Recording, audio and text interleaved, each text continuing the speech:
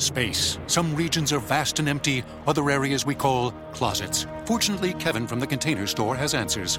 Right. Kevin, what gives you the power over space? I'd say Elfa customizable closets. With free design and Elfa's adjustable shelving and drawers, I can create space in any size closet. Kevin, master of space and closets. Or just Kevin. Plus, right now, save 30% on Elfa and installation and earn up to $500 in credit through February 10th. At the Container Store, where space comes from.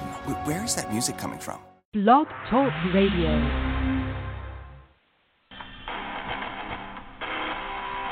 This is the 4 FCS Fanatics radio show with your hosts, Adam Willie, Preston Adams, Dakota Collins, and Jeff Wigton.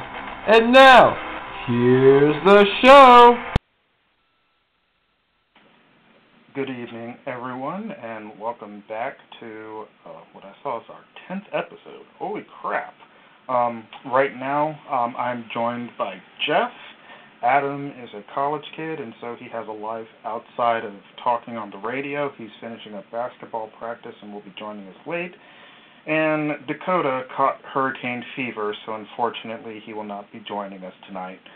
But we are hoping that everybody that got hit by that Hurricane Michael out of nowhere, just down in that part of the country, is very safe. We know that it moved through very quickly, but definitely a very serious storm. In fact, we're getting some of that residue up in Virginia right here. But I'm not going to get into that, just because I'm sure you all have been hurricaned out with all that coverage. Jeff, how you doing tonight? I'm doing fine. Of course, I'm a weather nerd, so I could talk hurricanes for quite a while. But yeah, no, I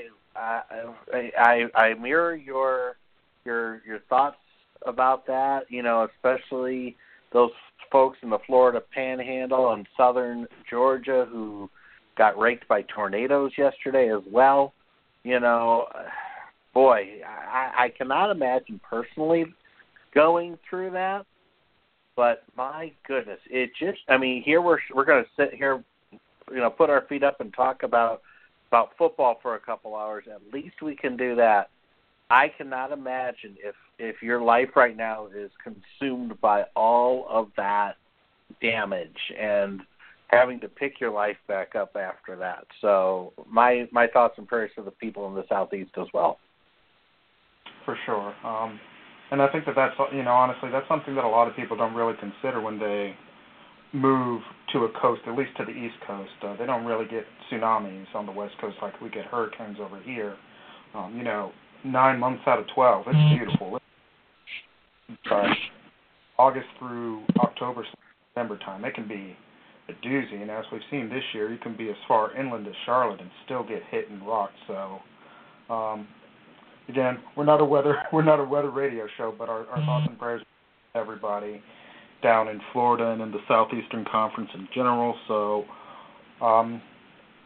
we'll just hope that you guys get back on your feet again. That was definitely no joke of a storm, and tornadoes to go with it. So, Jeff, without further ado, let's actually before we get into the conferences, game of the week. Did you get a chance to check in any way, shape, or form on the Villanova Maine game? I did get a little bit of a chance to check in on it. I know that it was a pretty good game throughout, and I know that Maine won it right there at the end. You know, What a game. You know, it was nip and tuck, it sounds like, most of the way. So, sounds like it was a pretty good game. That's pretty much all I got on that. Okay. So, I would love to say that I was able to watch a lot of it. Unfortunately, the way that they cover it, we could do a whole segment on how the CAA covers its games. But anyway, I was able to catch a bit of it, and it was exactly what we thought it was going to be, a very, very defensive battle between two teams that were desperate, and both teams played like they were desperate. It took Maine a last-second 52-yard field goal to not send that game into overtime. And I think that at the beginning, we all said that this wasn't a must-win for Maine, but it was definitely a must-win for Nova. And, you know, I'm never going to assume anything, and I never assume JMU will win a game anyway, but after JMU lost to Elon, Nova's looking at 0-4 coming into this weekend, and after that game, I don't see them pulling it out. Yeah, their defense showed up, but Maine's offense really hasn't been the same since their starting quarterback went down. So good for Maine, good for getting that much-needed win. I'll talk about their opponent this week. That's going to be another playoff implication game, but I think I predicted something like 23-20 in that game, and it ended up being 13-10. So a lot more defense than we anticipated, but at the same time, we that they were going to play that game ridiculously close. And so since it's just us, Jeff, how about you run through your conference games from last week and just give us some of your thoughts on those? Sounds good. I can do that. Not only do I have my conference games, I do have Adams. And I'm just, again, this week, I'm going to go through this is all 7 of them in no particular order. Actually, I will start with one of my conferences. I'm going to start with the Big South, where it'll be pretty easy to go through this. Kennesaw State, it was basically the weekend of the blowout. Kennesaw State beat Presbyterian 56-0. East Tennessee State beat Gardner-Webb 45-0. And Campbell beat Wagner 49-3. Now those are the top teams in the conference. Are playing trap games, but for those keeping score, that's 150-3. So that's bad.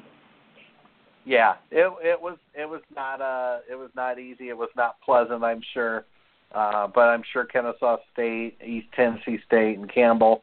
And East Tennessee State this week even rose into the Stats Bowl, which I know we're going to talk about later. But when you have games like that, and I remember last week, and in fact my Week 7 matchup for the Big South is I don't have one. I mean, there's just, again, it's going to be I predict we could see scores very similar to that. For the coming week. But, I mean, when you have scores that are, 45, 46, and 56 points difference, oh, geez. I feel sorry for the teams coming out on the field, helping them out, but that's okay. Turning to the Northeast, Bryant beat Duquesne by the narrowest of margins. It's only 21-20. I didn't get much detail on that, but I know it came down to a fourth quarter possession there at the end. Sacred Heart lost 31-27 at home to Ivy League member Penn. Of course, they're in-state rival as well. So going over to the Pioneer, Butler traveled to Drake. The Bulldogs held their home turf. The Drake Bulldogs, I should say, held their home turf and won 36-6. Jacksonville went to Davidson despite fourth quarter touchdowns. Davidson was just in too much of a hole. They beat Jacksonville 44-37. And San Diego beat Morehead State 51-34. So again, some lopsided games going on there. Going over to the Ivy League, this has been a fun league to watch this year, a fun conference to watch. Dartmouth beat Yale it's just really been and there's been a lot of surprises for me here in this conference, so I've enjoyed, it's turning to be less unpredictable now, but, I mean, it's been a fun conference because the football has been outstanding out of the Ivy League. And we've talked about that in the past, but again, this week, Dartmouth stayed undefeated by beating Yale 41-18, and Harvard needed a win at Cornell. They came up short, though. The Crimson lost 28-24 at Cornell. And let's see here. Moving over to the Southland, number 9 McNeese held off a fourth quarter rally to beat Abilene Christian. They beat them 24-21. This was the 500th win in McNeese program history. So that's pretty sweet. Yeah, it's a sweet milestone for McNeese. So not only that, then they break into the top 10 in the stats poll, so good for them. Number 12 Nichols rallied to beat Northwestern State in Thibodaux. They ended up scoring 21 unanswered points in their 28-10 win. They were down 10-7. They came back and they did the last 3 touchdowns. They held Northwestern State scoreless in the second half. And number 17, Sam Houston State beat Stephen F. Austin 54-21. I know this was not a surprise by any stretch of the imagination. Stephen F. Austin not been up on their program as they have been in the past. Sam Houston State, you know, it looks like that they were just off track early, and maybe they're going to start to roll. But you know, you just kind of look at their strength of schedule, and you really wonder, you know, looking ahead to the playoffs, how are they going to get seeded, you know, coming up the road? So we'll have to keep an eye on that.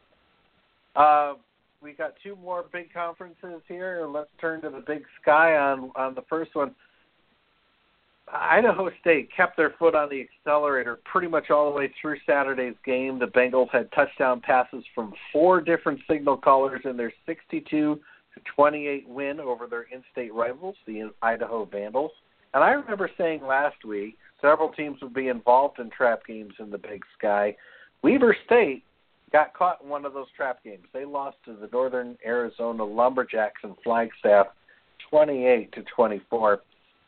And finally, to Adams and my favorite conference, the Missouri Valley, North Dakota State continues their number 1 dominance as they roll at Cedar Falls with a 56-31 win against Northern Iowa. The South Dakota Coyotes upset the then-ranked Missouri State Bears 35-28. After being down all of the first 3 quarters to the Leathernecks, the Illinois State Redbirds put up 3 unanswered fourth-quarter touchdowns in a 33-16 win.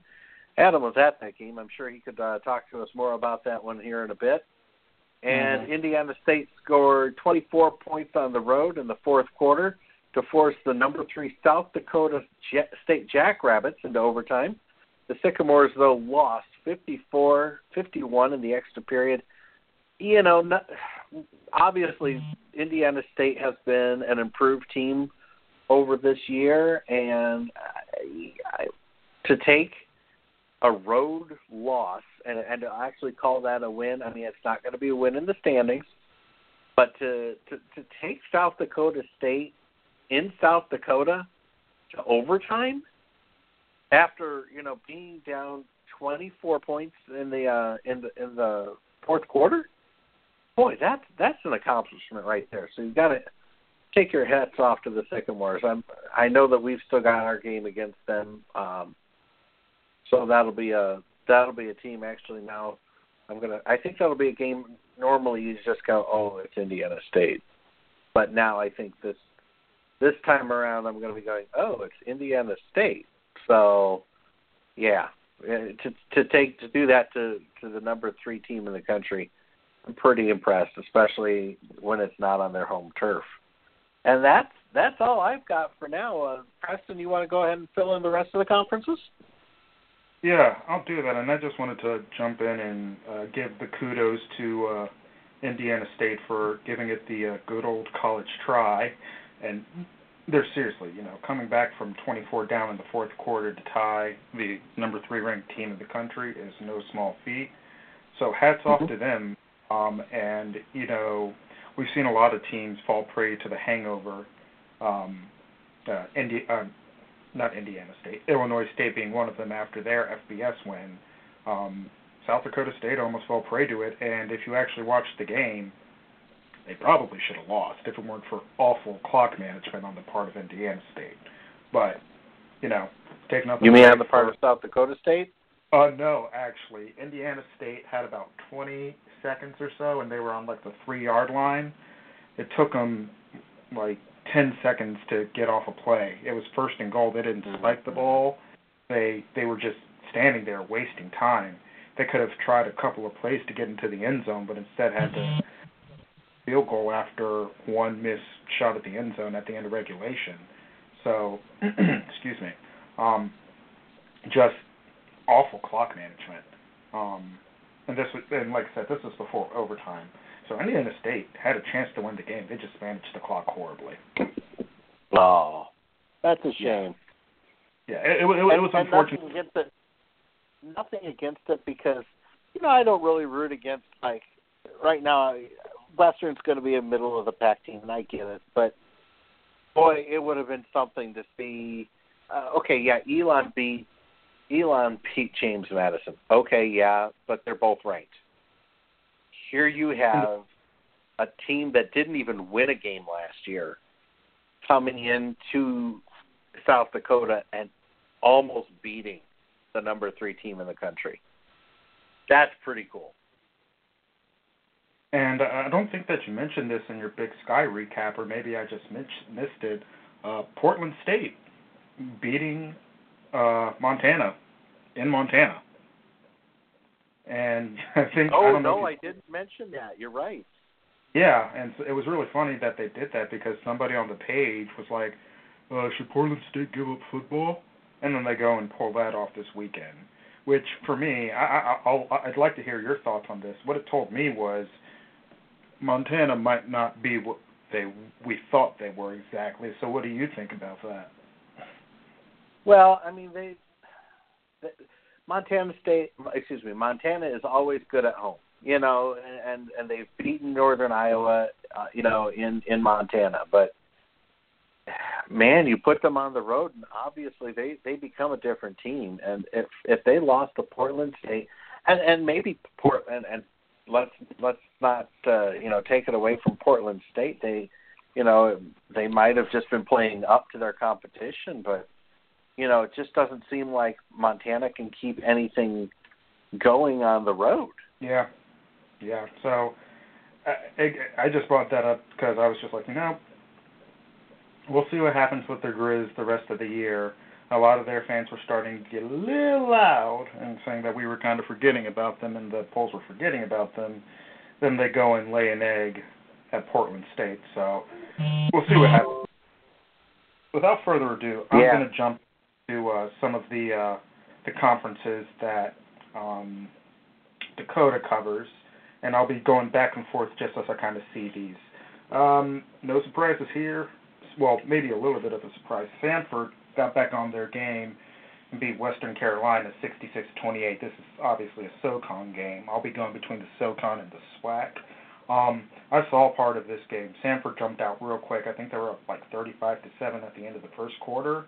So they came out in that game with a vengeance, maybe trying to prove something, and they definitely did what they needed to do, we'll just put it that way. Wofford went on the road, took care of business at Chattanooga 21-10. Pretty much solidifies for everybody that Wofford is the team to beat conference, and I don't think that we're going to be hearing anything different from anybody else. Alabama State, the SWAC versus Alcorn State, and keep in mind, Alcorn had just beaten Southern, I think the week before. Alabama State wins 28-25 and over. So looks like we're going to have a lot of parity in the SWAC in terms of who's going to be going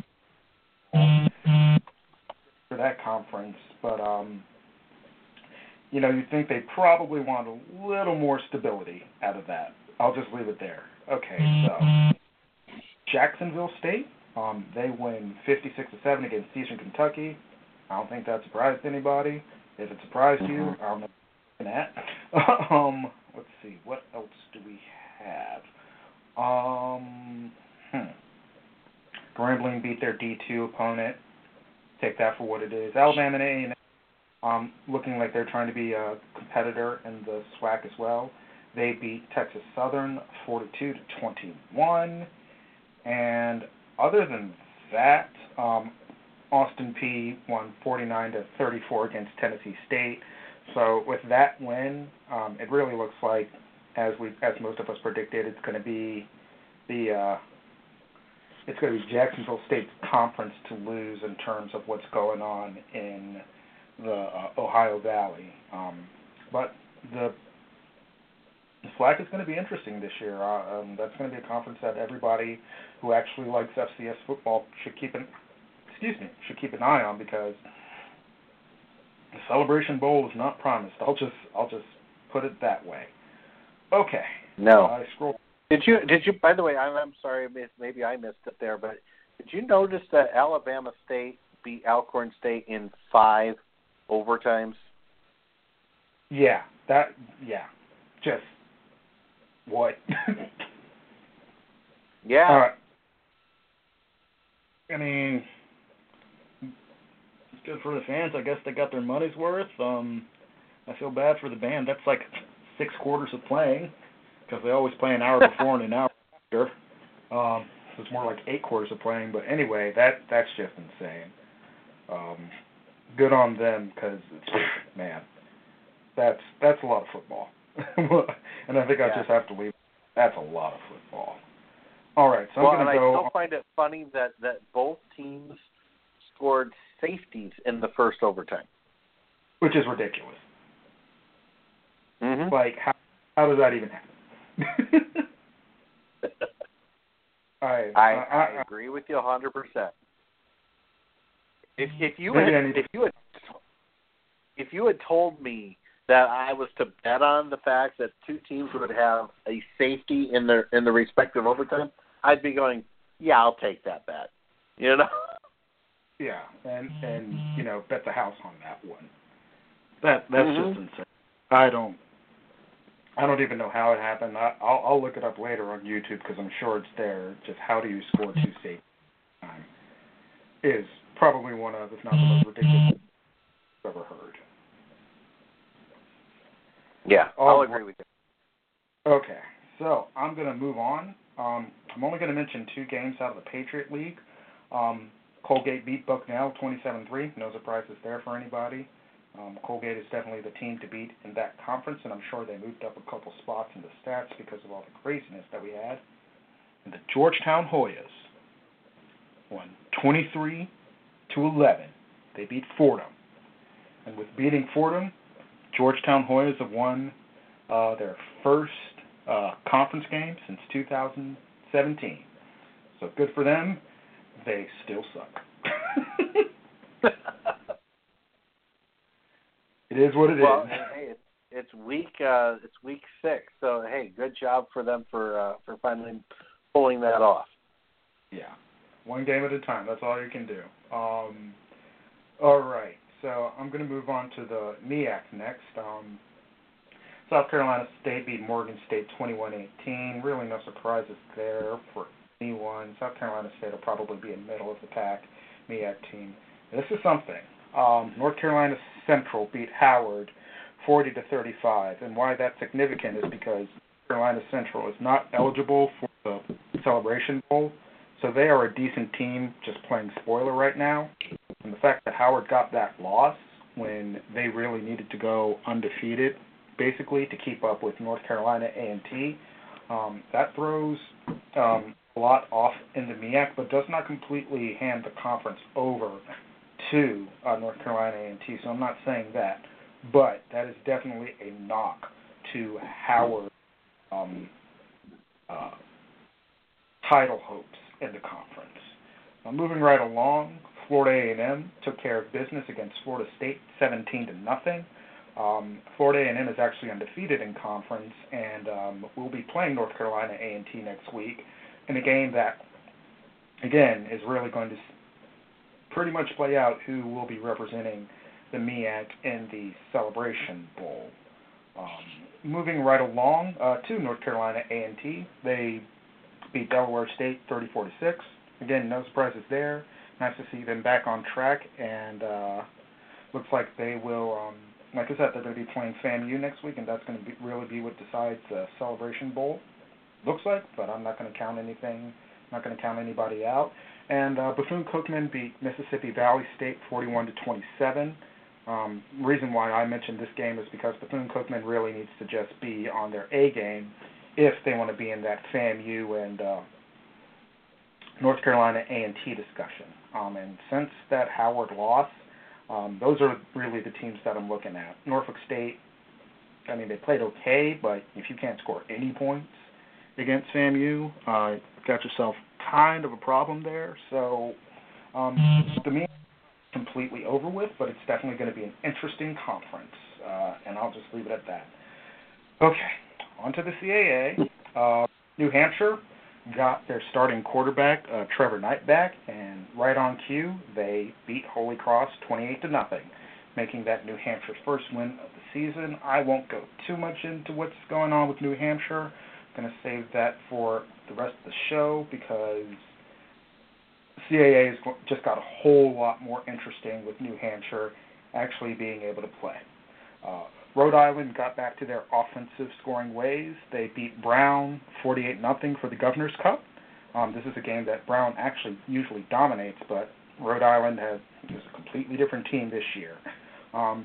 Also nice to see that their defense held somebody scoreless, but again, this is Brown, so I'm not going to read into it too much. Let's just get this over with. Elon went into Madison and won 27-24. I could recap this game. I already have recapped this game on the FCS Fans Nation website. Elon deserved to win that game. They didn't do anything super flashy, but they did have too many big plays against JMU, and that's where their offense came from, big breakaway plays. I'm not taking any way away from their running back, whose name escapes me right now. But their quarterback, Davis Cheek, made timely throws. Their offensive line was phenomenal. They were doing great stuff on defense. Riley Stapleton still had, I think, like 8 catches for 99 yards, but, you know, their backs, their secondary really did lock him up for most of that game, which I think maybe surprised a few people. You wouldn't expect that much from folks in the FCS, but, you know, take nothing away from them. And I have to be honest, JMU just looked like they were kind of sleepwalking through that game. I don't think that it was that they weren't super into it. Maybe they weren't super into it. Again, it was family weekend. The crowd is always a little docile. But you think they would have been up for a top 10 matchup and playing their first real competition. I mean, clearly I watched this entire game, and there was just a lot left to be desired on the field. I think JMU needs to open up their playbook a little more. I'm glad that they're going to one of their freshman wide receivers is going to be the real deal and is the real deal already, so I'm looking forward to seeing him develop. I think that we need to get out of the run-it-up-the-middle mentality that we have right now in terms of running back play, because our running backs are very, very good. We need to do a better job of getting them into space, plain and simple. We have a pretty good offensive line, but they're still growing. I just think that JMU needs to open up the playbook. And defensively, they need to stop with the big plays. Can't get burned on 60-yard plays and expect to win a football game against a top 10 opponent. Now, that said, I think if these teams play 10 times, JMU probably wins 7 out of 10, no matter where they're playing. But again, that's taking nothing away from Elon. They deserve to be ranked in the top 5, top 6. We'll get into rankings later. I think people way overreacted with where they put JMU in a lot of their rankings. Because if you really think that this team is the 8th best team in the country, then you're not watching football. And I'll just put it that way. But again, I looking ahead to some of our rankings again, I kind of looked up there and I went, I know I looked at these last week. This can't be right. You know? Mm-hmm. Yeah. Like, it's like, what are you people watching? Did you actually watch the game, or did you just see the final score? That's pretty much what I took.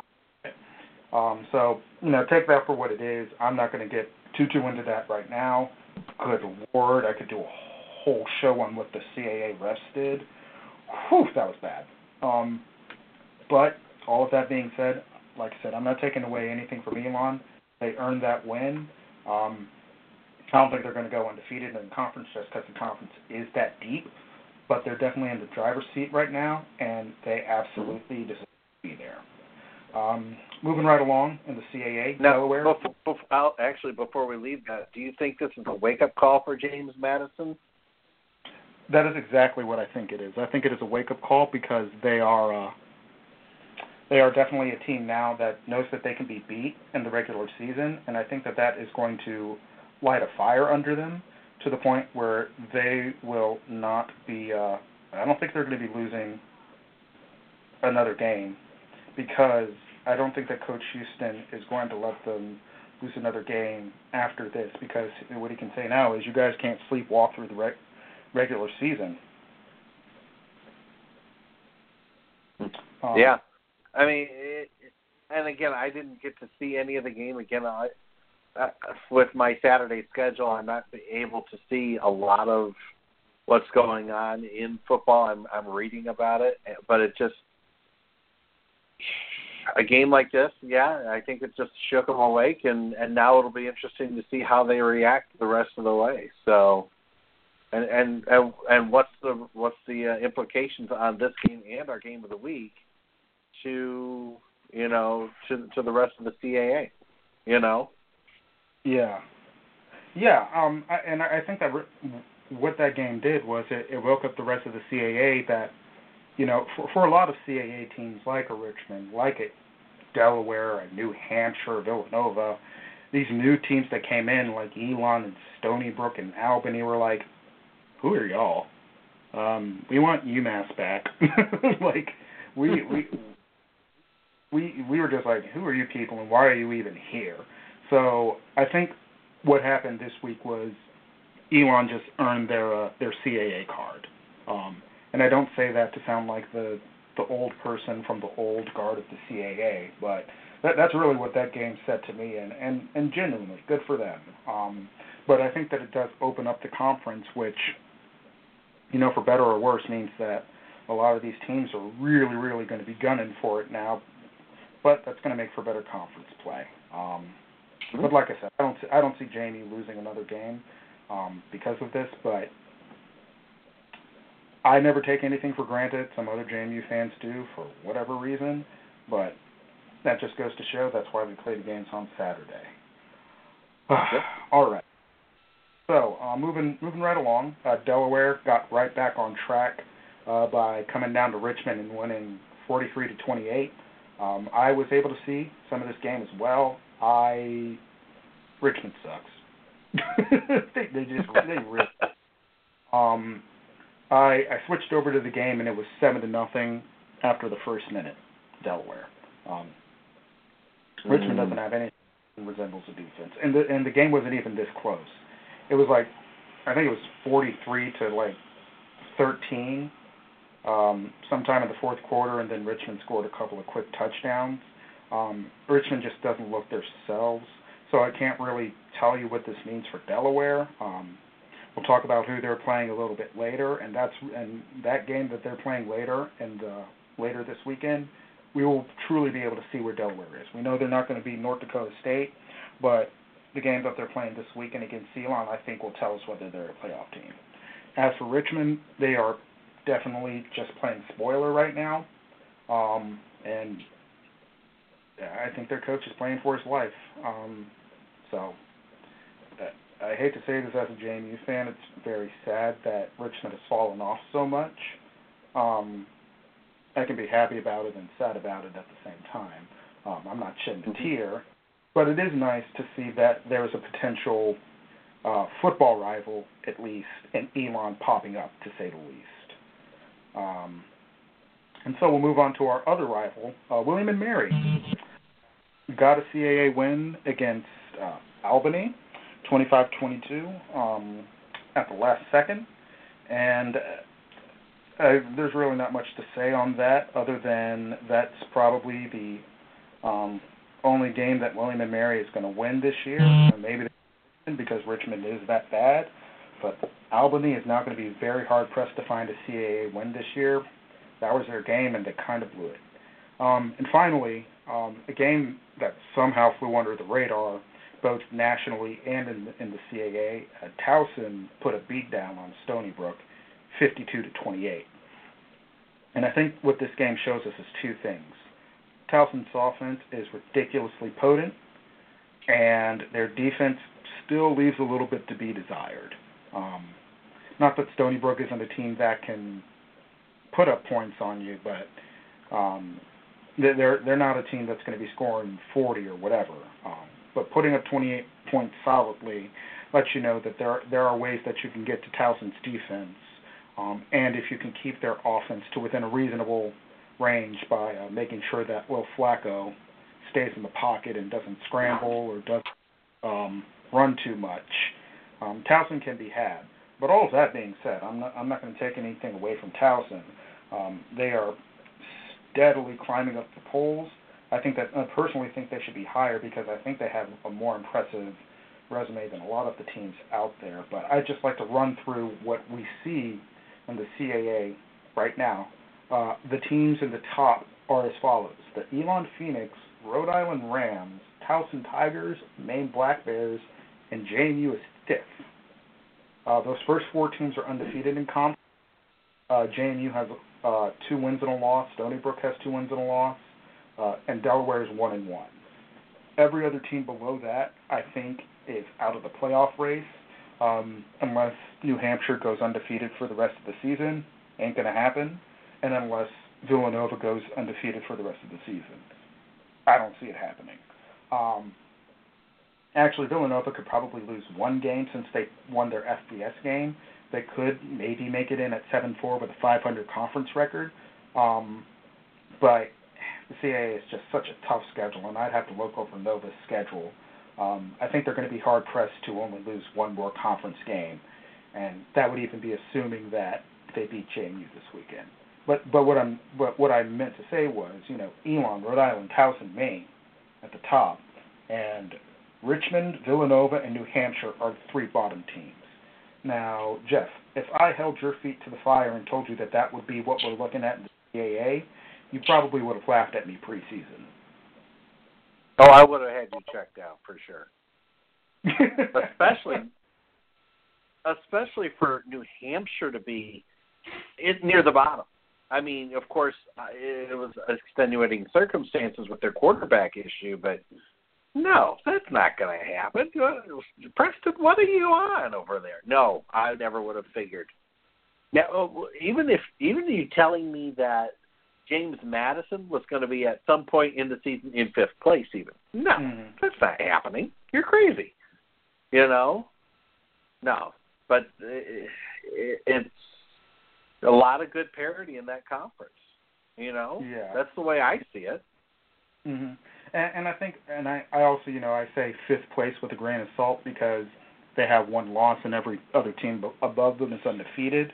So, and we're still early in the season. But that means that there's 4 other teams above them that are undefeated. And, And gunning for that automatic playoff berth.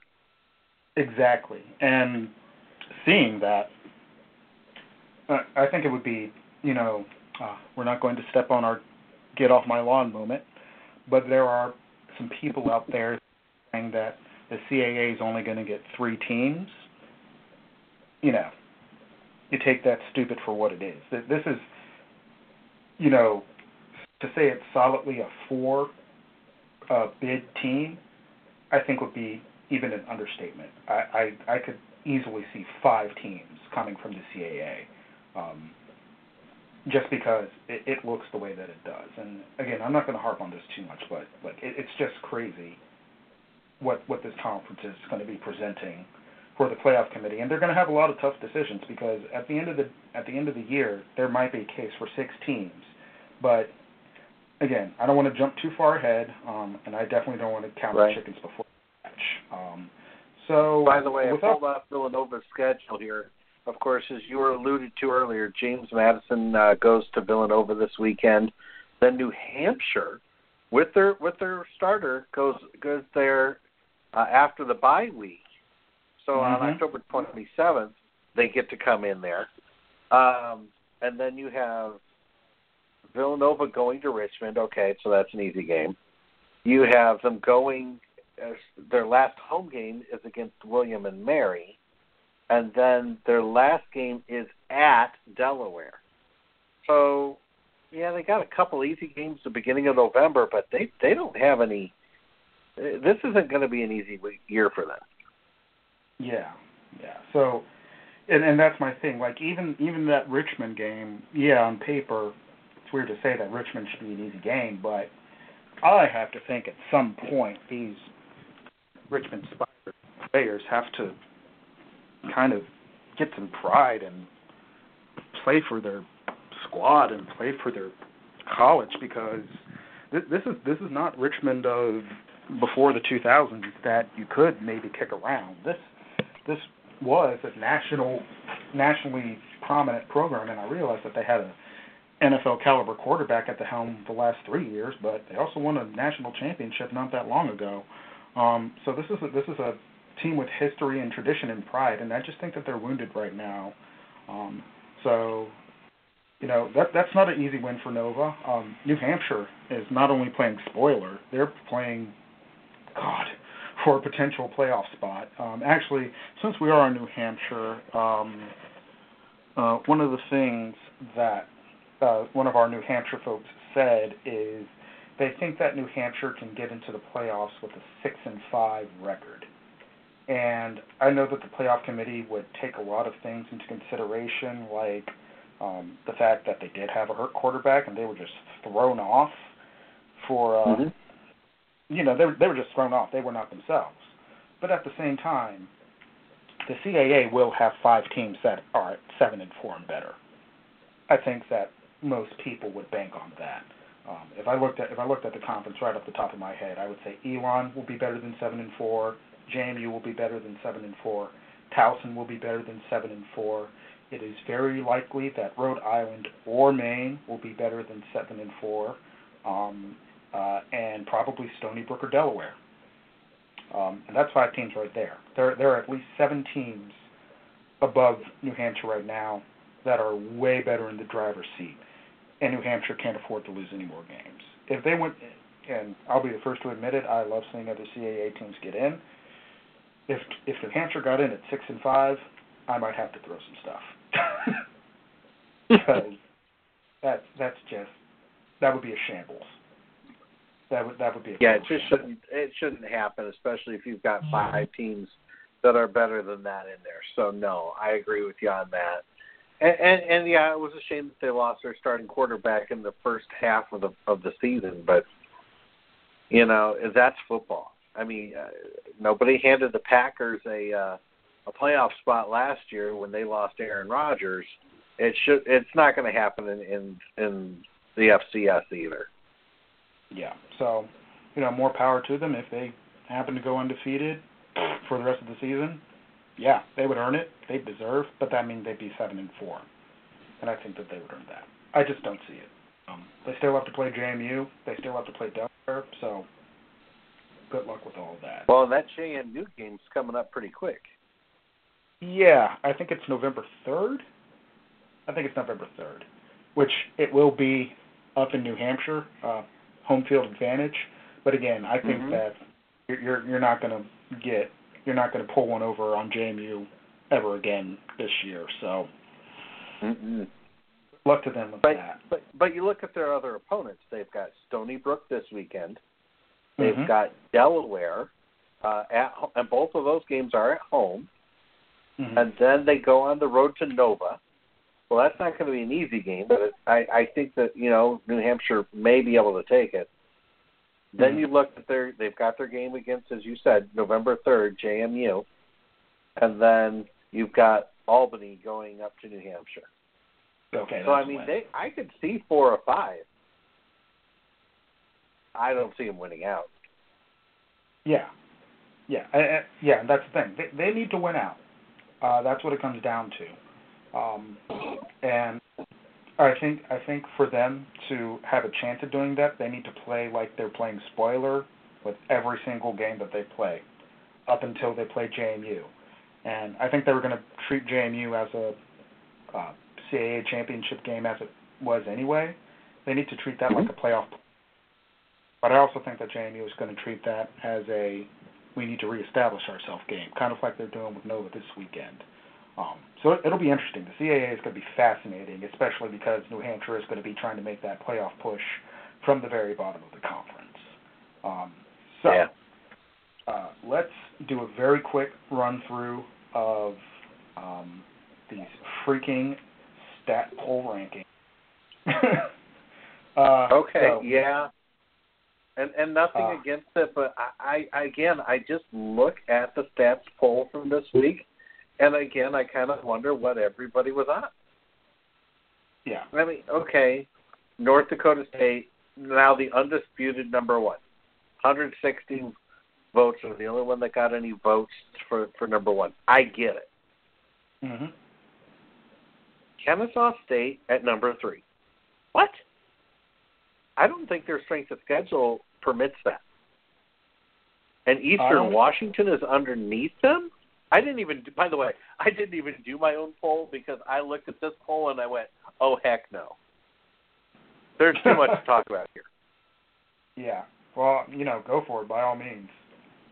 Yeah, I mean, Eastern Washington, they have been steadily impressing me more and more each week. And so when I see that they're under Kennesaw State, who granted, they're going in, they're just decimating teams, but they're not decimating anybody who's ranked. They're decimating teams that, I'm sorry, any given week, they should beat them. And they should beat them by 56 points or 45 points or whatever the case may be and hold them scoreless. Okay, yeah, that's great. I and don't get me wrong, I'm the Big South, proponent here. Kennesaw State, highly overranked. I'm so sorry, Owls fans, but it's just not supposed to be. Eastern Washington should be in that third spot. Elon, I'm glad to see that they've risen, especially with beating James Madison. I still think Elon and James Madison should be 5 and 6 or 4 and 5 here. Maybe Kennesaw State should be down the line a little bit. Wofford tied with James Madison. That's a joke. I think that's interesting. I have not really seen anything. Of course, again, I'm not watching the game, so I can't say. I don't get to see, as Dakota loves to bring up, the triple option offense here. I don't get to see it. But at the same point, it's one of those things where it's like I just haven't seen anything here that makes me go, yeah, they deserve to be in the top 6. That's just me. Jacksonville State, number 8. Okay, that's fine. McNeese at number 9. Okay, they've been there for a couple of weeks. Whatever. North Carolina A&T, they rose a point this week to number 10. They cracked the top 10. Nichols, again, strength of schedule. I'm just kind of going, really? You guys weren't doing that good a couple of weeks ago, and now you're at 11. What happened here? What did I miss? Because I'm not seeing it. Yeah. Illinois State at number 12. Well, you almost got beat by Western Illinois, and you go up 3 points in the you almost got beat by Western Illinois, an unranked team that only got 12 points here in the poll this week. And you rose 3 spots because of that? No, that shouldn't have happened. Weber State fell from 6 to 13. Again, what happened here? That's not right. Of course, they lost to Northern Arizona. They've had an off year, but this was again to drop them seven spots in the poll. It blew my mind. UC Davis came up, and a lot of people are high on that UC Davis trail. So I'm almost surprised to see that they're still down at 14 here. Mm-hmm. Again, Sam Houston State, they win. They rise up a couple more in the poll to 15. Okay, but then you've got Rhode Island, and they have been lights out in the CAA all season long. They've lost 1 game, and that was a pretty hard-fought game. So, frankly, they should have been up there, I think, a little bit higher. Same with Towson. Towson's at 17. You've got Central Arkansas, who rose a couple points this week. Stony Brook dropped all the way down to 19.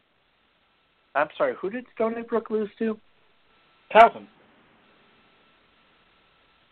So they lost to another ranked opponent, and they dropped that far in the poll.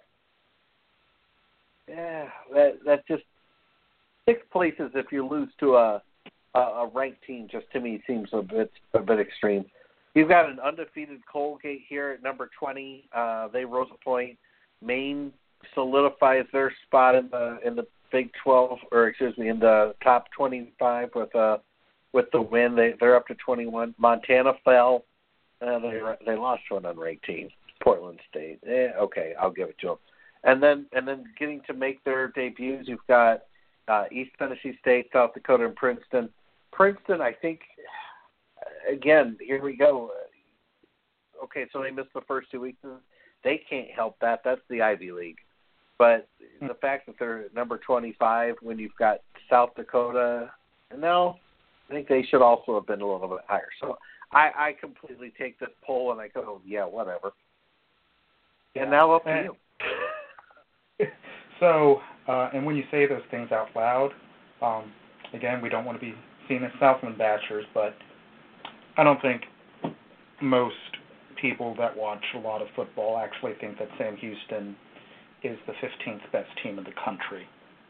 I think that a lot of people would say there's a lot of slot voting going on, and they're just there in name. And you take that for what you will. But and it still surprises me that we've got. Excuse me, because I don't know why I'm getting upset about the poll this week. But you've got McNeese at 9, Nichols at 11, and Sam Houston State at 15. What? Mm-hmm. And how did they get there? Because, again, who have they played the last few weeks that all of a sudden they're ascending up the poll when you've got Rhode Island that can't, get up into some of these higher spots? Rhode Island's been impressive all year. You've got teams that should be higher. Colgate is undefeated. They're at 20. I mean, this just doesn't seem right. And so I think to your point, and I'm not here to beat the chest of the CAA, but I used them as an example just as you can use Colgate. Missouri Valley. Sure. Rhode Island and Towson, their losses came to FBS opponents. And Rhode Island almost won the game. And Towson didn't look bad against Lake Forest. They just looked like they went against a ACC team. So, I mean, I agree with you. I know that I would at least have both of those teams ranked above Sam Houston State. They finally put UC Davis above them. That was long overdue. Again, I think that it's kind of in name only. And especially, everybody's allowed to have a dud of a game. Consider what happened with JMU. But McNeese played Albumin Christian close. That just doesn't look good. That's like South Dakota State playing Indiana State close. And we know that Indiana State's an improved team, but these are teams that should be handling those types of squads, especially if they're going to be in the top 10. So, there's a lot of qualms that I can take with this poll. I think I'm going to actually start doing a top 25 now, just because so many people do, and just because it's fascinating. And I would love to know how some of these people vote. Love to know how some of these people vote. I know it was talked about a lot last week because everybody was up in arms about what happened with the polling last week. It's just nuts. And even this week, I think that there was just so much chaos that people overreacted and didn't think logically. For example, I had South Dakota State, I think, at 4, 3, something like that. And I definitely had Eastern Washington at 2. Because since JMU lost, Eastern Washington has looked like second most impressive team. They only have one FBS loss. And it's definitely a better loss than Kennesaw State has had, and Eastern Washington has played better competition. So has South Dakota State. But again, South Dakota State's a but man, that was a funky-looking thing. For Elon and JMU, I'm not going to get into it too much, because I think that, like I said, if you play that game 10 times, I think JMU wins 7, especially when they're actually focused. I have watched a little bit of Wofford. I don't know what to make of them. They just don't pop off the screen. You know what I mean? Like, North Dakota State pops off the screen. EWU pops off the screen. Elon and JMU popped off the screen to me. Kennesaw has had moments of popping off the screen when I've watched them. Wofford hasn't done that for me. So, that's kind of what I'm thinking. But other than that, I'm not going to try and get too deep into the polls. Adam said he'll be on any minute. I'm going to continue to keep an eye on that. I think what we really just need to just say about this is hopefully the playoff committee doesn't take these polls too seriously, because they seem to be very reactionary, and there doesn't seem to be a lot of deep thought into these in terms of, okay, well, what did the team do a couple weeks ago? What did the team do last week? What did they look like all year? Which is what I think they should do. Right. I think strength of schedule should be an important part of the voting here. Yeah. And, I know JMU doesn't have the best strength of schedule, but their strength of schedule might be on par with McNeese. But the teams that they've played, JMU's just beaten them up more, to be perfectly honest, and has looked better in their wins. So, again, I'm going to try. You say that though, and they've actually faced some decent competition this year. So it's not like JMU just we've played a few teams and we've beat them pretty good. I mean, they've played some pretty good teams and they've done pretty well. So I mean, I get that, and again, you also got to look at the conference that they're in. You do. Yeah. I mean, okay, they beat Elon to start the year. Or no, they didn't beat Elon to start the year. They beat Elon last week. But they beat Richmond pretty soundly. They beat William and Mary very soundly. Robert Morris, I think the opening part of that game, the opening the play that made the most difference was the Star Spangled Banner. I'm surprised that they played Norfolk State as close as they did. That was a 17-point win. Oh yeah, and they lost their first game of the year to the number 20 team right now in the country. Yeah. So what's their downfall here? I think that they've done what they need to do, at least with the strength of the schedule that they've had.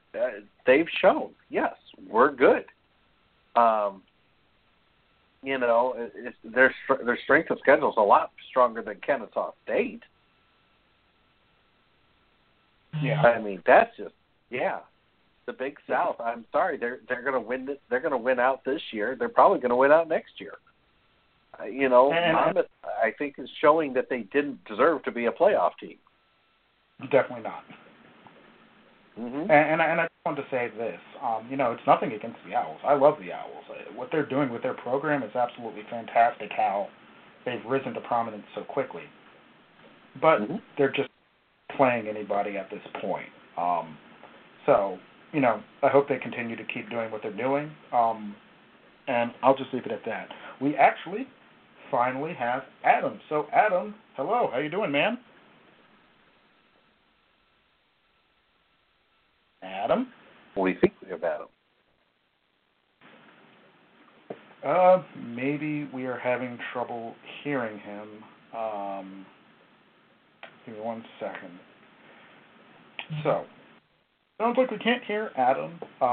Let's get off this poll thing, otherwise we'll be here forever. Let's go to the game that we will be. So let's go to the game of the week for just a few minutes. Our game of the week is Eastern Washington at Weber State. For me, this is actually going to be a phenomenal matchup, in my opinion. I can't wait to hear what Adam has to say about it. Because for me personally, this is going to be a game where we figure out what Eastern Washington can do against great defense, and whether or not Weber can rebound. If Eastern Washington blows them out of the water, I think that it really puts them in a top 3 polling position in terms of postseason polling, so long as they don't lose another game. And it, kind of where I am with that, we'll try Adam again. Adam, what do you think about our game of the week, Eastern Washington at Weber State? All right, you can hear me now? Yep. There we go. Yeah. All right, sweet. I think this is going to be a good top 15? Yeah, top 15 matchup this week. I think if Eastern Washington wins by, say, 3 touchdowns or more, they could move up to as a top 3 team in the country, I think. And I agree with what you said earlier, Preston. This would be a good test for Eastern's prevent defense.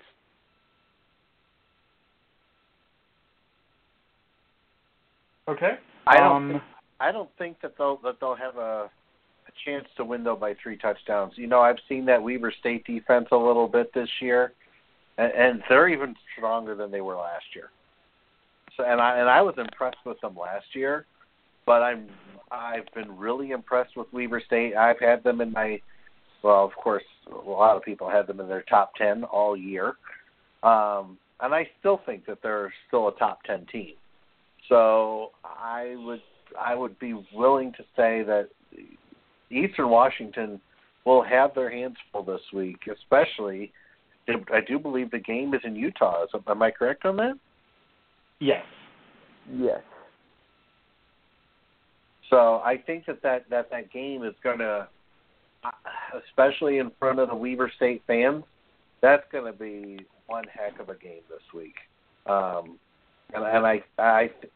I truly think it'll take a while for the Eastern Washington offense to get going. And at that point, will Weber State have amassed enough of a lead that they're going to be able to hold on and pull off the upset?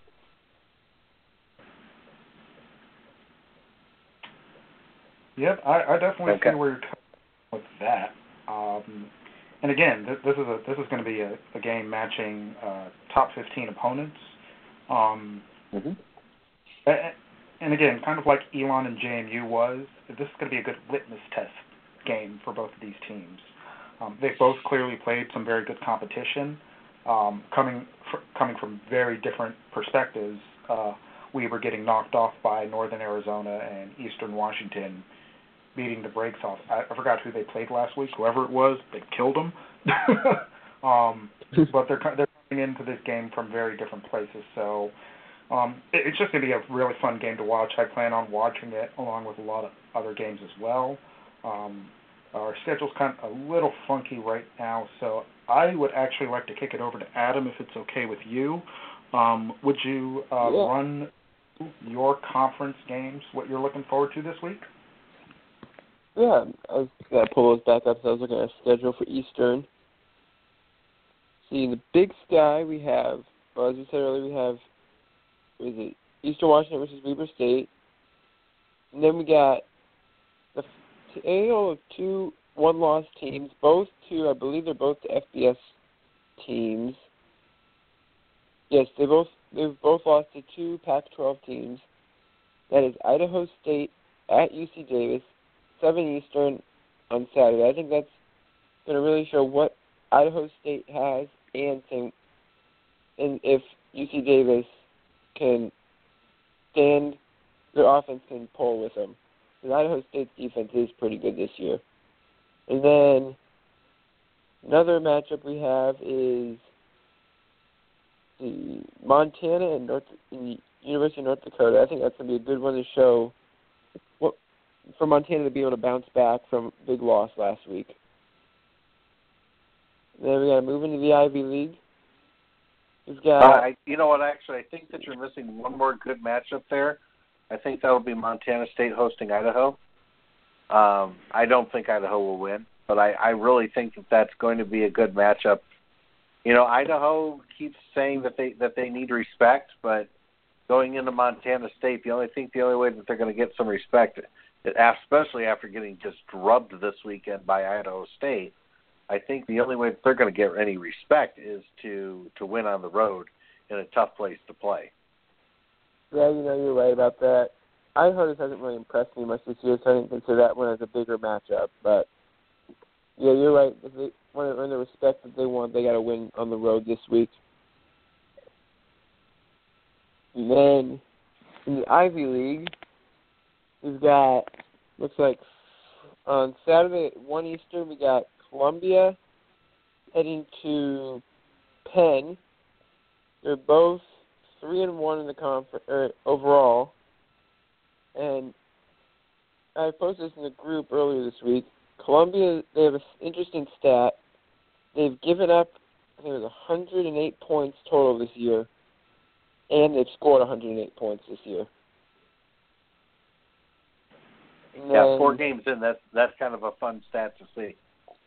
Exactly. I think I posted as it would average out to 4 ties.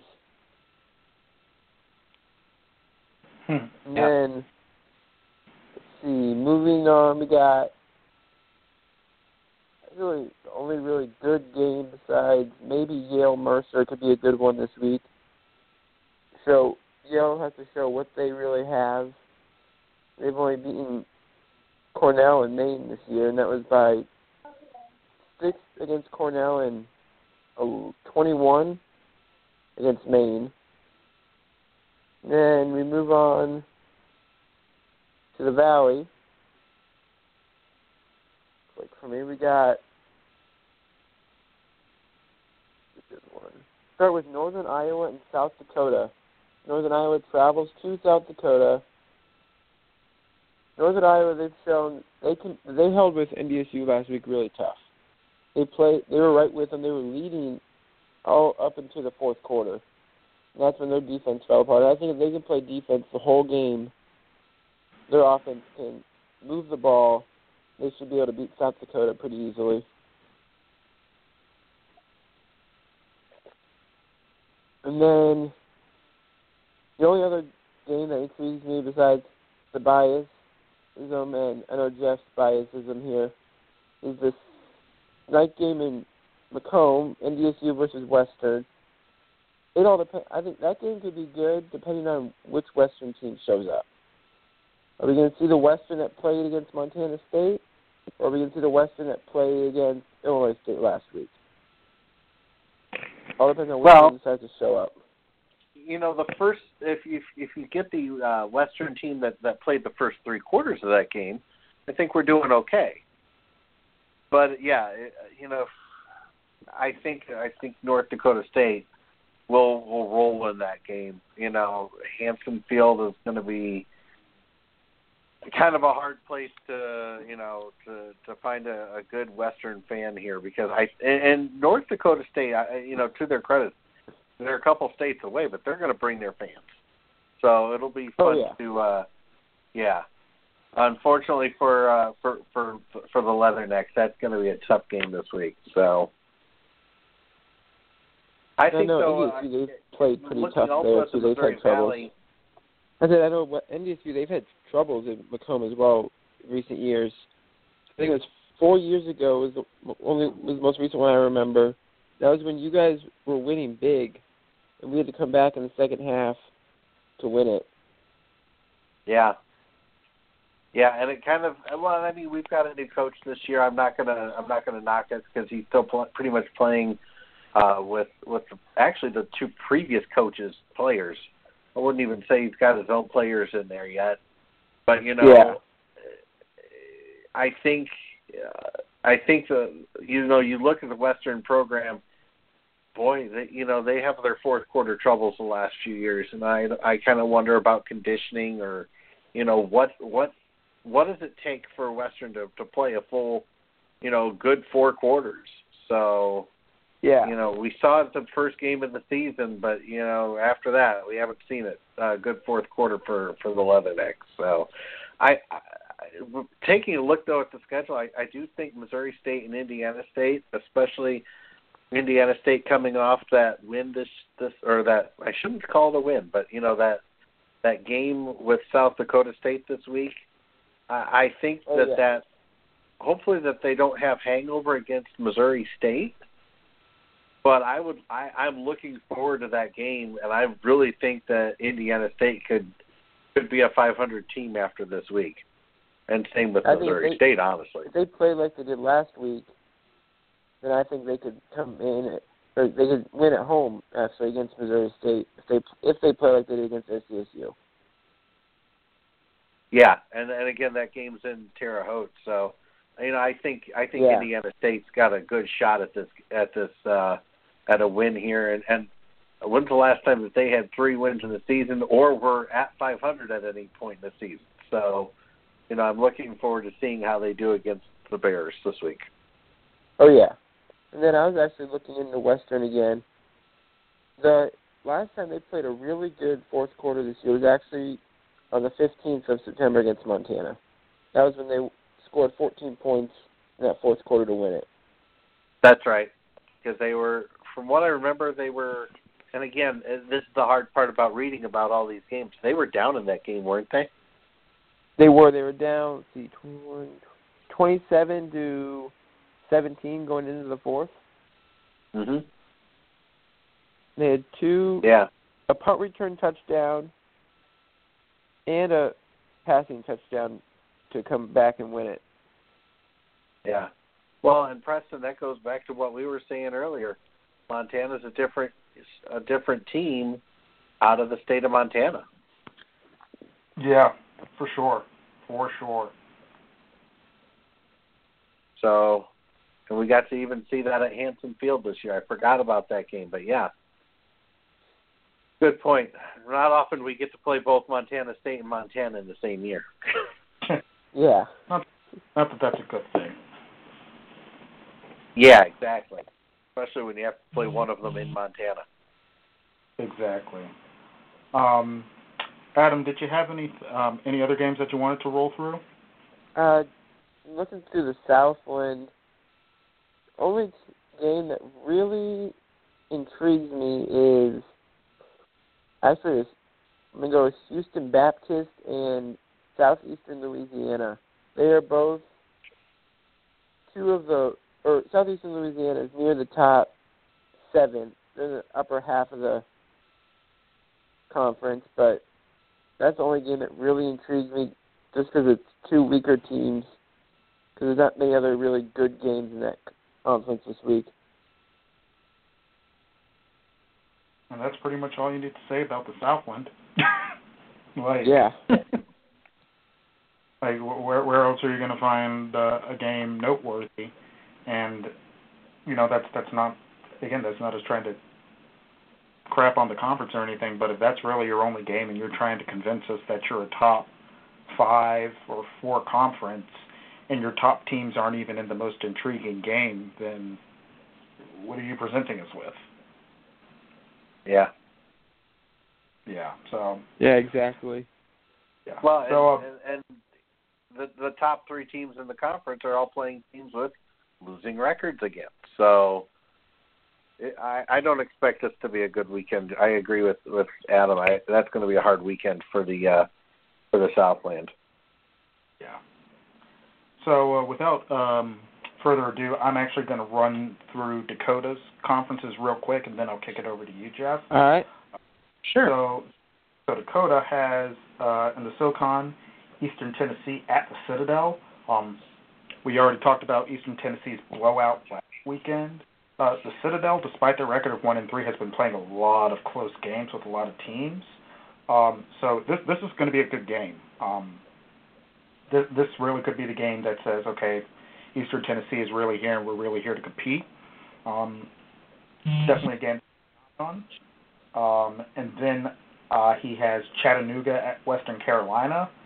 Both of these teams are basically playing for playoff lives. Chattanooga has 2 losses now after starting the season 4-0, and Western Carolina has always been a team that's kind of floated around the top middle of the SoCon. So this is kind of one of those playoff games. It's like, okay, well, maybe one of these teams might come in 3rd place in this conference, so we'll see what goes on there. Mercer at Yale, Adam already mentioned, so I'm not going to go into that. Out of the Ohio Valley, he has Austin Peay at Southeast Missouri. Southeast Missouri has not looked half bad, and Austin Peay has they got a good win against clearly an emotional Tennessee State team last week, but still a very good win nonetheless. And Southeast Missouri actually dropped 70 points last week on Tennessee Tech, so clearly they can score the ball.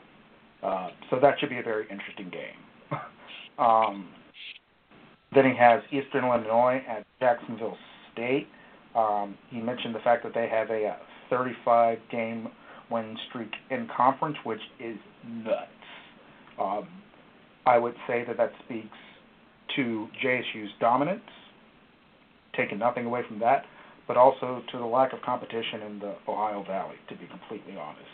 It's not a knock against anything that Jacksonville State has accomplished, like I said, but you're not supposed to win that many games in your conference, no matter how bad the conference is. That's just ridiculous. So I guess I'll just I'll leave it at that. And apparently, if they win out, they'll break Duquesne's in-conference record. And this is a rivalry game. And JSU has been playing much better since they lost to A&T. I think a lot of people get turned off by some of the stuff that we hear from JSU fans, but they really have looked a lot better. Their defense has stepped it up. They've knocked down the turnovers, and if they lose to Kennesaw State, they won't get a seed. If they win out and beat Kennesaw State, they'll definitely have a seed. So then we move on to the SWAC. We have Alcorn State at Alabama A&M. Alabama A&M has been a surprise. They're sitting at second in the eastern side of the SWAC. And so the SWAC is wide open. And I think that I've said that before, and I'll say it again. This is a wide open conference, which is awesome. Right now, Alcorn State is in first place in the East. They beat Southern earlier, and that surprised a lot of people. And last week beat Texas Southern. So if Alabama wins this game, Alabama A&M, they will be the division leaders in the East, which will be a very, very big deal in terms of going towards the SWAC championship. On the other side, we have Prairie View at Southern. A lot of other FCS fans have gotten some raised eyebrows to Prairie View, seeing that their program is definitely on the come up, especially after beating Grambling. Now they have to take down the other perennial power in the SWAC West and Southern. I've really been impressed with what I've seen from Southern this year, so I would definitely give the edge to Prairie View this game. And it looks like what we have from Dakota is that Prairie View hasn't played a single down at home yet this season. That's insane. They're doing all of this on the road and at a neutral site when they played Grambling. So the fact that they're playing all these games on the road is just absolutely ridiculous. So that's all for conferences. Adam wanted to mention one more game that he had, and then we'll kick it over to Jeff. Yeah, the only game I realized I was looking at the schedule and forgot to mention was Sam Houston State versus Northwestern State.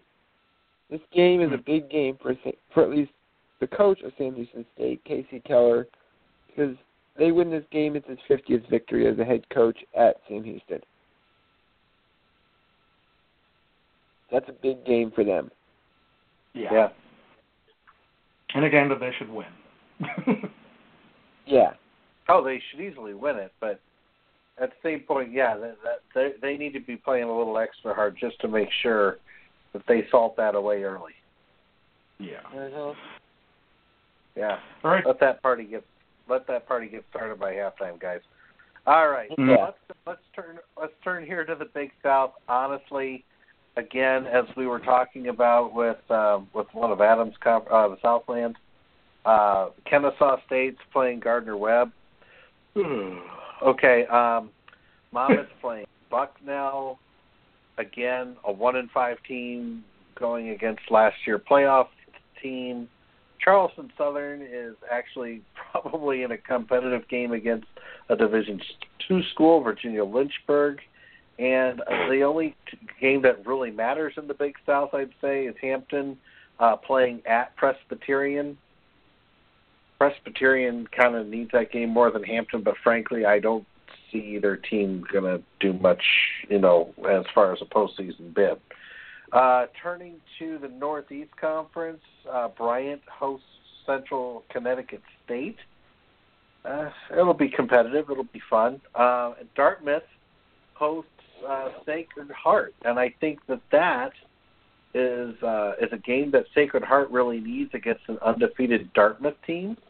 So Sacred Heart better be bringing it all. The Pioneers have got to do what they need to do to hand Dartmouth their first loss, and from what I've seen, at least in print, which Dartmouth team or which team is Dartmouth going to face? Are they going to face the team that has impressed them at Sacred Heart, or are they going to see the team that, frankly, they shouldn't be challenging for anything?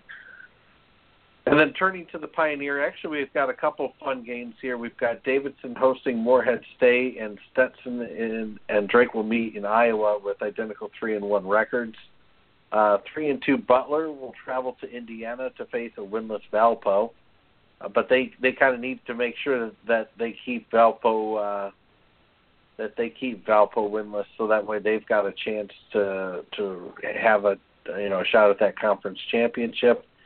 And the 3-2 San Diego Toreros host the Dayton Flyers. So those will be my favorite games in the Pioneer. Actually, I like the Pioneer games better than most of the other conferences this year. So it'll be, again, as I have always said, the Pioneer always has good competitive football, and this year has not disappointed in that.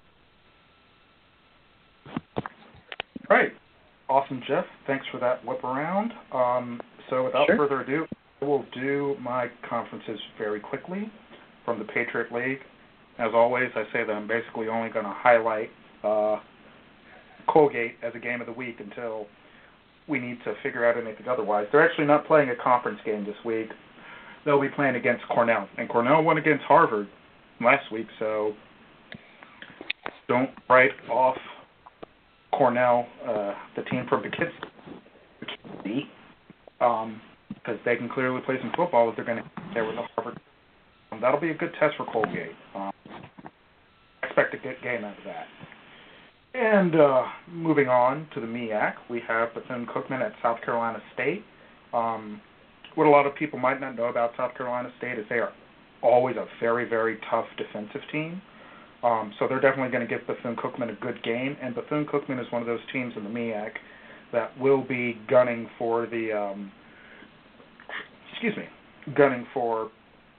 MEAC championship, which at the moment is very wide open. So that's just a game to keep an eye out on. I think Bethune-Cookman should win, but I don't expect South Carolina State to lay down, and that's going to be one heck of a band battle. And I'll leave it at that. Well, yeah, no, Bethune-Cookman's coming from the east side of Florida, so they might have gotten the hurricane too bad. Anyway, moving on, we have Delaware State at Howard. Delaware State sucks, but Howard really needs to bounce back after they lost to North Carolina Central.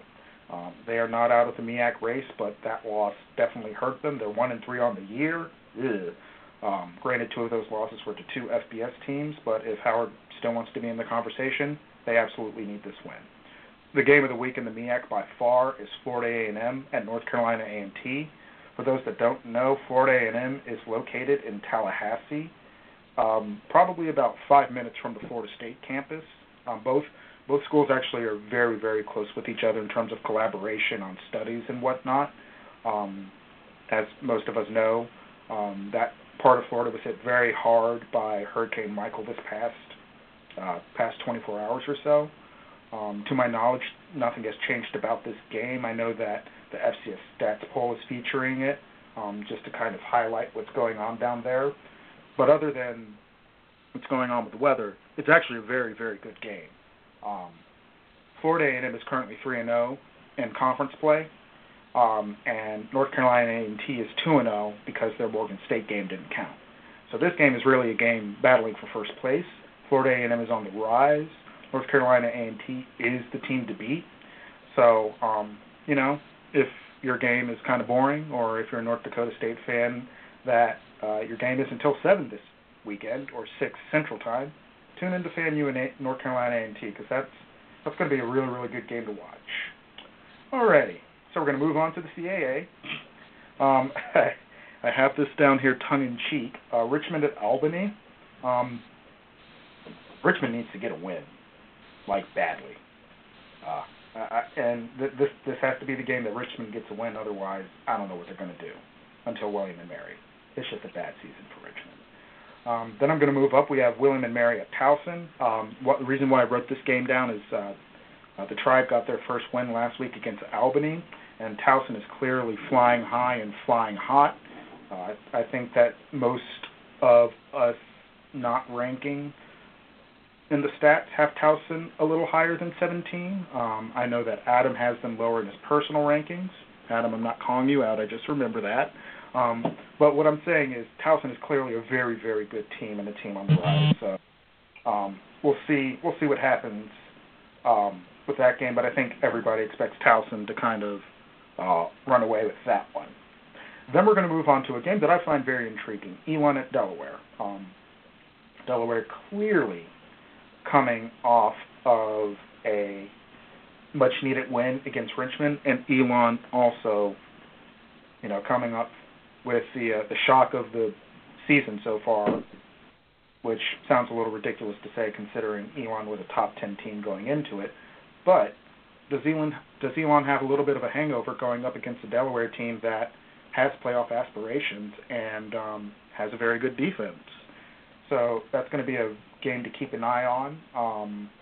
Delaware wins that game, you shoot them right back into that CAA title contention and clearly playoff contention as well. Stony Brook at New Hampshire. As I mentioned earlier, New Hampshire got their starting quarterback back, Trevor Knight, and they looked like the New Hampshire we expected them to look like last week. Stony Brook is licking their wounds after getting whooped up on by Towson. So this is a playing game for New Hampshire, and this is a game that Stony Brook probably wants to win because the week after this weekend they'll be playing JMU. And Stony Brook really can't afford to drop many more games. But again, this is a team in New Hampshire that literally cannot drop any more games. So that's definitely going to be a game to keep an eye on. And like I said, it is so fascinating that New Hampshire is sitting at 10th, but we think they have the capability of potentially running the table or winning 5 out of their last 6 or whatever games to either really play spoiler or make a playoff push. So that just makes the CAA all the 4 out of 5, but yeah, that's definitely a possibility. Yeah, and that just makes the CAA all the more fascinating because you have a team that in a lot of conferences you're like, oh, they're at the bottom, they suck. But no, it's New Hampshire. Like, it's not fair. It's just not fair. But I can't wait to see what happens in that game. Then up next we have James Madison at Villanova. Villanova is 0-3 in conference, so they will literally be playing for their conference lives in this game. I mentioned last week that the loser of Maine versus Nova would not make the playoffs. I don't think Villanova is going to make the playoffs now, and I think that ends here with JMU. And that's not me going into this game as an overconfident JMU fan because I never go into a JMU game overconfident, but it's me just seeing the fact that JMU did lose last weekend to Elon. They're going to go in there, and they're just going to be a completely different team. They're not going to let anything go. I expect the defense to explode off the line. I expect the secondary to be just relentless. And Villanova has not shown that they can score against teams with good defenses. They can run it up against Bucknell. They can score a lot against Towson, but they still got beat by Towson. But when it comes to them playing actual defenses, they get really stalled. And their defense has been erratic as well. So, for me, I personally see James Madison bouncing back and Nova getting bounced out of the playoff picture with this game. And then, moving on to my final game that we have in the CAA, it's actually Maine at Rhode Island. And this is probably the best game of the week in this conference because Maine and Rhode Island are undefeated in conference. And as I said before, if I had held your feet to the fire and said, hey, guess what? Maine and Rhode Island are going to be undefeated midway through conference play. In conference, you would have laughed at me. Yet here we are. Mm-hmm. Maine and Rhode Island, I think, sit second and fourth, respectively, in conference. They're both 2-0, though. Rhode Island's 4-1 overall. Maine is 3-2 overall. One of Rhode Island's losses came to UConn, and Maine lost to Central Michigan and Yale. But all of that being said, both of these teams are ranked in the top 25. This is going to go very far for their playoff aspirations. Personally, I have a little more faith in Rhode Island because their offense is that good when they have their starting quarterback in. They could score on anybody. I still have questions about their defense, despite what they did putting up a goose egg against Brown. But I just see. I personally see Rhode Island winning that game just because I think Maine's doing what they usually do. They start out looking good, and then they kind of stall and look lethargic and just bleh. So it's a little unfortunate for Maine. Maybe they'll surprise me and maybe they'll jump off the screen, but nonetheless, it's still a top 25 matchup. But I have a little more faith in the Rams, which, again, I can't believe I'm saying that out loud. All that being said, those are my conferences. Do we have Adam back with us? I guess I don't think so. I don't think so. Well, now comes the point in the show, and hopefully Adam will jump in as soon as he comes back, because this is a subject that is very near and dear to us, that are very prominent on a lot of FCS forums, but particularly on the Facebook page. And this is going to be our new segment. Have a little bit of fun before we get into our pick'ems. But the shorter version, I just call it "Get Off My Lawn," but the full phrase is "Hey, you kids, get off my lawn," which is kind of, at least me, being a old geezer at 29, I say that very tongue-in-cheek, but I definitely have my get off my lawn moments. And I think the grievance that a lot of us wanted to air, and Dakota did too, it's really too bad that he's not here with us, is the amount of trolling that we see on fan pages. Now, I think that most of us get this, that it's the internet, it's a Facebook forum, it's a Reddit forum, it's a Rivals.com forum. You always take everything with a grain of salt. But some of the stuff that we see is just so over the top and so stupid that, you know, it kind of makes you wonder, okay, well, is this person going to, you know, actually make a point, or are they just being stupid for the sake of being stupid? And I think the thing that really got to me was last weekend. I think any JMU fan expected this, and let me be the first to admit it. Like I said, Elon won that game, JMU lost it. But the amount of stupidity that I saw coming out of the woodwork once JMU lost the game to a top 10 opponent, I was like, did you guys even watch the game? Are you serious? Like, come on. Like one of the comments was, oh, let's wait for the JMU excuses. And I don't know how much you saw on the page, Jeff, but there were literally no JMU fans making any excuses publicly about them losing the game. And it was like, you do realize how stupid you look, right? Nobody from JMU is complaining. In fact, all they're doing is praising Elon. And then another guy from the Missouri Valley was like, oh, the CAA is totally a 3-team conference now because they had 3 ranked opponents lose. And it was like, yes, those 3 ranked opponents lost to 3 other ranked teams. What's your point? And that's coming from the Missouri Valley, who, frankly, again, we've got 2 very strong teams in the Dakotas, and yeah, who else? I mean, and this comes from a Missouri Valley fan. You know, don't get me wrong, we're down this year, I think, but you know, you don't make a conference comment like that against the Colonial right now. You look at your own conference. Yeah. Yeah. Pumping up your chest real big, and South Dakota State almost lost to Indiana State, and they probably should have. And we got crickets on that. And it just blows my mind that there are so many people, and by so many people I mean a few, I want to talk about how Jacksonville is the greatest thing since sliced bread now, and they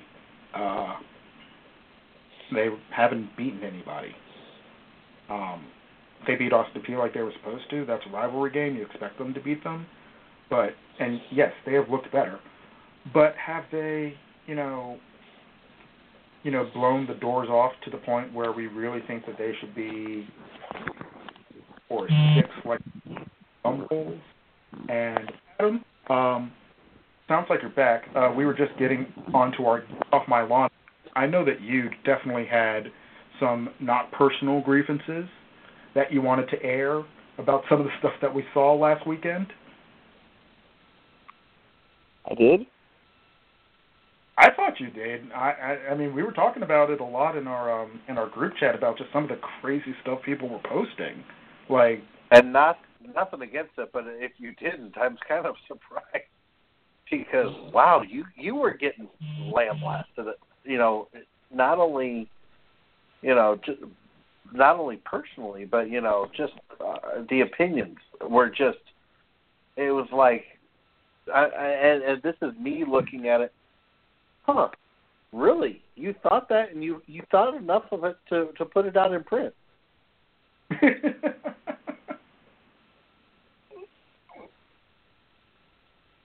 I don't know. I guess I'll go for it, Adam. What? I didn't say anything. Oh, okay. Well, I was just saying that I think that's probably my biggest thing. I'm not about to be the person here to say, oh, look at me and how I always keep my cool when posting things. I think I've done a lot better over the last couple of months, but I know I've had my stupid moments. I'm not going to lie. But my stupid moments have never been about saying stupid things about football. It's been about other stuff. But when just some of the stuff that people say when it comes to football comments, I'm just like, oh, good Lord. And some of the stuff that I wrote in my article, like people saying that JMU should burn their uniforms and fire their coach, that's I think where the scary thing is. There's a balance between trolling and these people actually think this stuff, and it makes them look very, very stupid. And especially when somebody basically spams the Facebook page over and over and over again, and you're like, dude, we get it. You like your team. Cool. You still lost that one game, and it makes you look real bad and real stupid. Just do a little less. And so I'm not trying to go off on a diatribe, and clearly we're not going to call out anything personally. You can't do that. That's just not right. But I think the world would definitely be a better place, and we could have a lot better football conversations if, not to say everybody needs to take it a little more seriously, but just think a little bit before you hit send. And I realize that when we all get our libations in us and we get our we'll call it happy football place on a Saturday, sometimes the thumbs are a little loose or the fingers are a little loose, depending on what you're typing on. But, some people just keep digging holes and digging holes and digging holes, and by the time you think that they should have dug out by now, you're like, oh, but they actually think that. That's a little unfortunate. So I'm not gonna keep going on this get off my lawn moment, because I think we could also go on it for a little while. But if you're gonna troll, there's places to do it. I think Twitter's great for it. But some of us are trying to have real football conversations. Try and let us do that.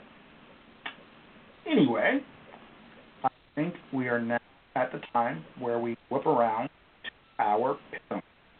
So, Jeff, what is a game that you'd like for us to pick?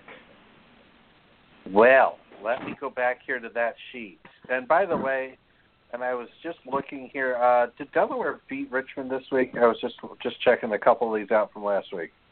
Yeah, they did. They beat them 43-2. Okay. So we all got that.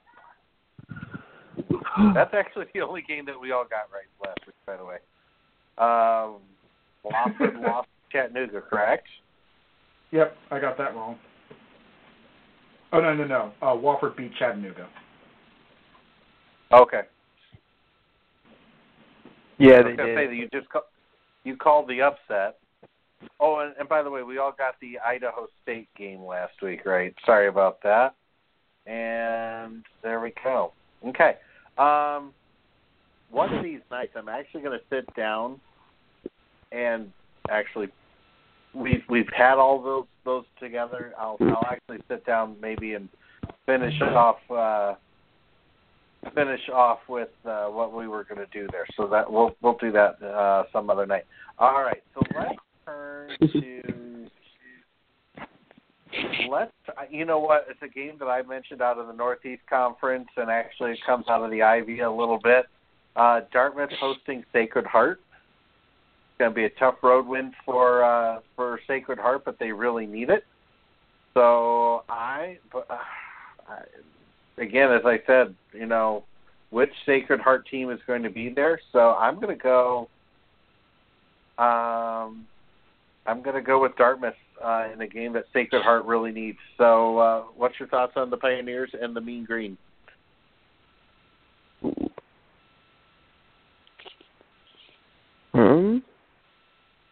Look at that one. Yep, all you, Adam. I'm looking at something right now. Let's see. I think I'm going to have to go Dartmouth in this one, in a close one. All right, so I'm taking a look at Sacred Heart's previous schedules right now. They've beaten up on a bunch of teams from, what's it called, my conference, the Patriot League. They've got some pretty good wins, but two Ivy League losses. I'm going with Dartmouth as well because, holy crap, they look like the real deal. I watched them run over Yale week, and that's exaggeration. They literally ran over the Yale Bulls. So, for me, I think it's a no-brainer. I think that it's Dartmouth. I won't say running away, but they just look like the real deal to me. Okay, Adam, what's a game for you that you have for the pick'em? Ooh. Let's go with...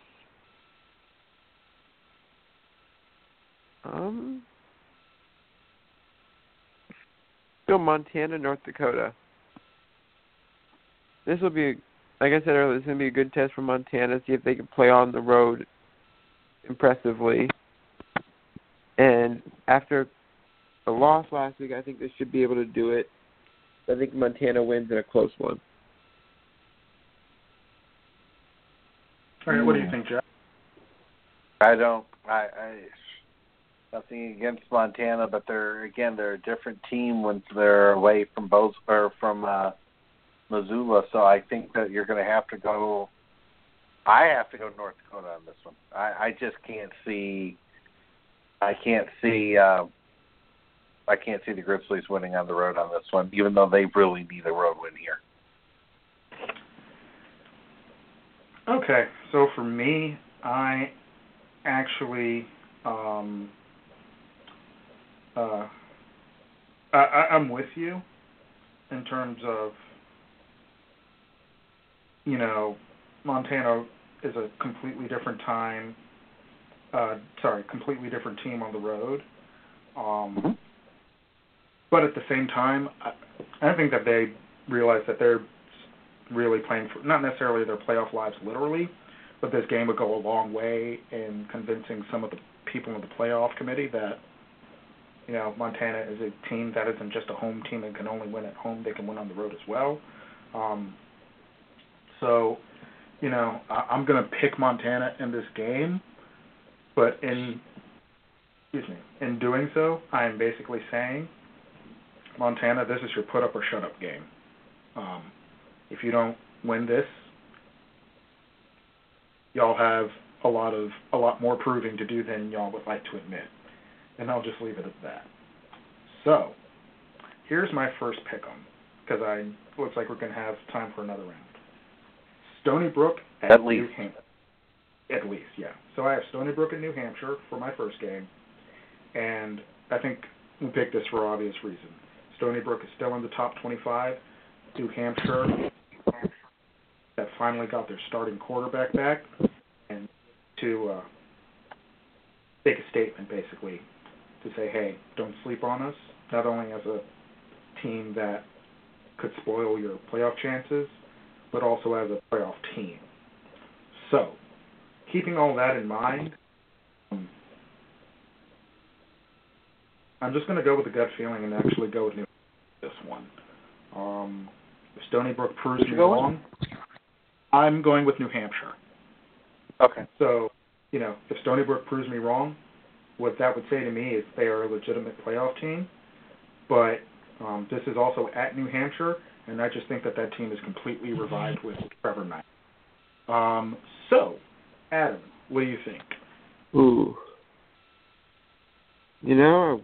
I want to pick Stony Brook, but with Trevor Knight coming back this week, I think he can make a comeback and lead them to the victories. I'm going to go with New Hampshire.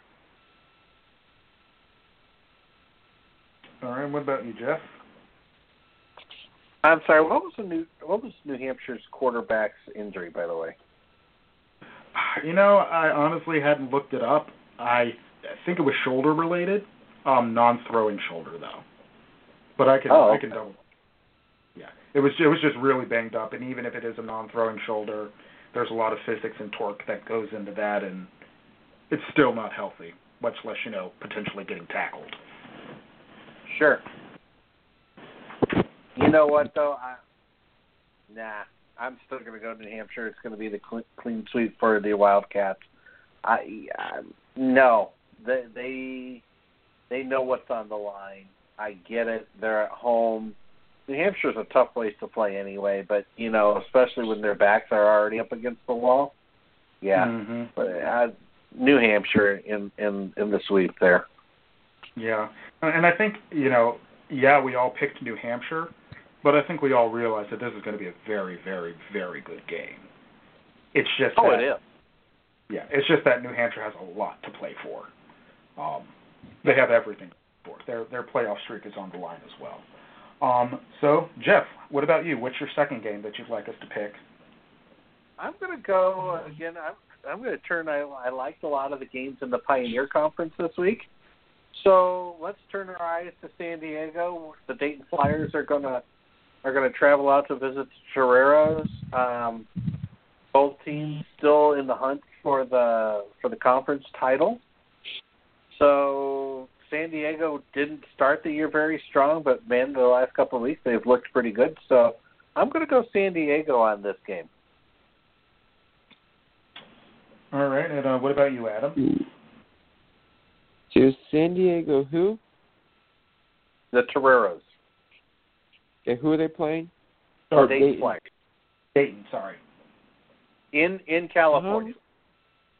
Yeah, since it's in California, I'm going to go San Diego. But if it was in Ohio, I'd go Dayton. But since it's in California, I'm going to go San Diego. Especially with the weather this week in Dayton, yes, I can imagine why. Yeah. Alrighty, so I'm here looking at Dayton's schedule right now, and the wins that they have are, kind of, woohoo, yay, good for you. But some of these losses are not good losses. And that being said, you did clearly mention that San Diego hasn't exactly been gangbusters this year either. But I think I'm also going to go San Diego as well. Not necessarily because of the travel, but I just think San Diego has a better program. But the Pioneer is raising the caliber of their league on the whole, which is great for them. I still just see San Diego as the standard in that league, so that would be the game that I would go with. Or I'm sorry, the team that I would go with, San Diego. All right. Adam, what's another game that you have for us? The other one I had was Youngstown State at South Dakota State. Looking at Youngstown's schedule, and it's pretty close to a must-win game for the Penguins to be able to be back in playoff contention for the year. So I'm going to go Youngstown. I'm not going to go Youngstown State, but I'm going to go South Dakota State by 2 touchdowns. All right, Jeff, what do you think about that? The one game I actually got a chance to listen to a good chunk of was against Youngstown State. You know, it's a team that doesn't like to quit, but frankly, South Dakota State has got to realize that what they did this weekend was just pitiful. So I think that we're going to see kind of like what we're going to see with James Madison. We're going to see a redoubled effort here to make sure that doesn't even come close to happening again. I think you've got South Dakota State in a runaway. I think I'm going to triple down on that, and I'll keep it short. It's nothing against Youngstown State. Jeff, you already mentioned it. South Dakota State and JMU are in reset mode to say, nope, what you saw last week, that's not who we are. And I think that they're going to just come out looking like gangbusters. I think it'll be a game to watch because I think it'll be great. But again, Adam even mentioned this, at least 2 touchdowns for South Dakota State to kind of reestablish themselves as the number 2 team in the nation, which again, we'll just not get into that. So, I'm going to throw you guys a little bit of a curveball here. Bethune-Cookman at South Carolina State. Again, I mentioned that South Carolina State always plays with a good defense, and they just always play teams tough in general. Bethune-Cookman is going to look to establish itself as the other team, Florida A&M, trying to beat North Carolina A&T in conference. South Carolina State has 2 FBS losses. Lost to Norfolk State earlier, which doesn't look so good. Lost to A&T, but beat Morgan State this past weekend. So, for me, I'm looking at this being a game for Bethune-Cookman as a quote-unquote coming-out party. I still see them winning it close. Probably something along the lines of a 20-17, 20-16 game. And yeah, I'll leave it at that. Adam, what do you think? I'm with you. After looking at both schedules,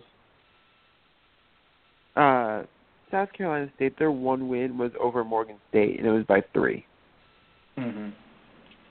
So, I think Bethune-Cookman wins by a score of like 21-17. Okay. And what about you, Jeff? Yeah, you know, we haven't had a game where we haven't had a sweep all night, and frankly, this isn't going to be the game either. I think Bethune-Cookman is gonna roll here. It's not going to be close. I don't think. I honestly, I'm looking here at the schedules as well. Yeah, I think Bethune rolls on the road. All right, so looks like we have time for one more quick rapid-fire round. Jeff, do you have another game that we can talk about real quick? Oh, I do. You know what? And I'm actually going into your backyard on this one. Let's turn to Maine at Rhode Island. I think that should be I think that should be a fun game. Rhode Island currently sitting at 16, Maine at 21. Maine coming off a big win at home. Not sure how they are as a road team. I haven't really looked at the schedules here, but, you know, Rhode Island has been just a strong team this year as well. And again, you know, you've got the FBS losses for both. So neither team has had an FCS loss. I'm going to go Rhode Island in this game. I just, the way I'm looking at it, that's my gut. And again, as I've said before, my gut's big enough. I'm happy to put it out there and say that Rhode Island is going to hold serve at home. All right, Adam, what do you think? I like what Rhode Island's done this year. I think they can come out of this with a victory. I got them winning by a field goal, last-second field goal to win it. Okay, so I definitely think that this is the game of the week in the CAA just because it's against ranked teams. It's also two surprising teams.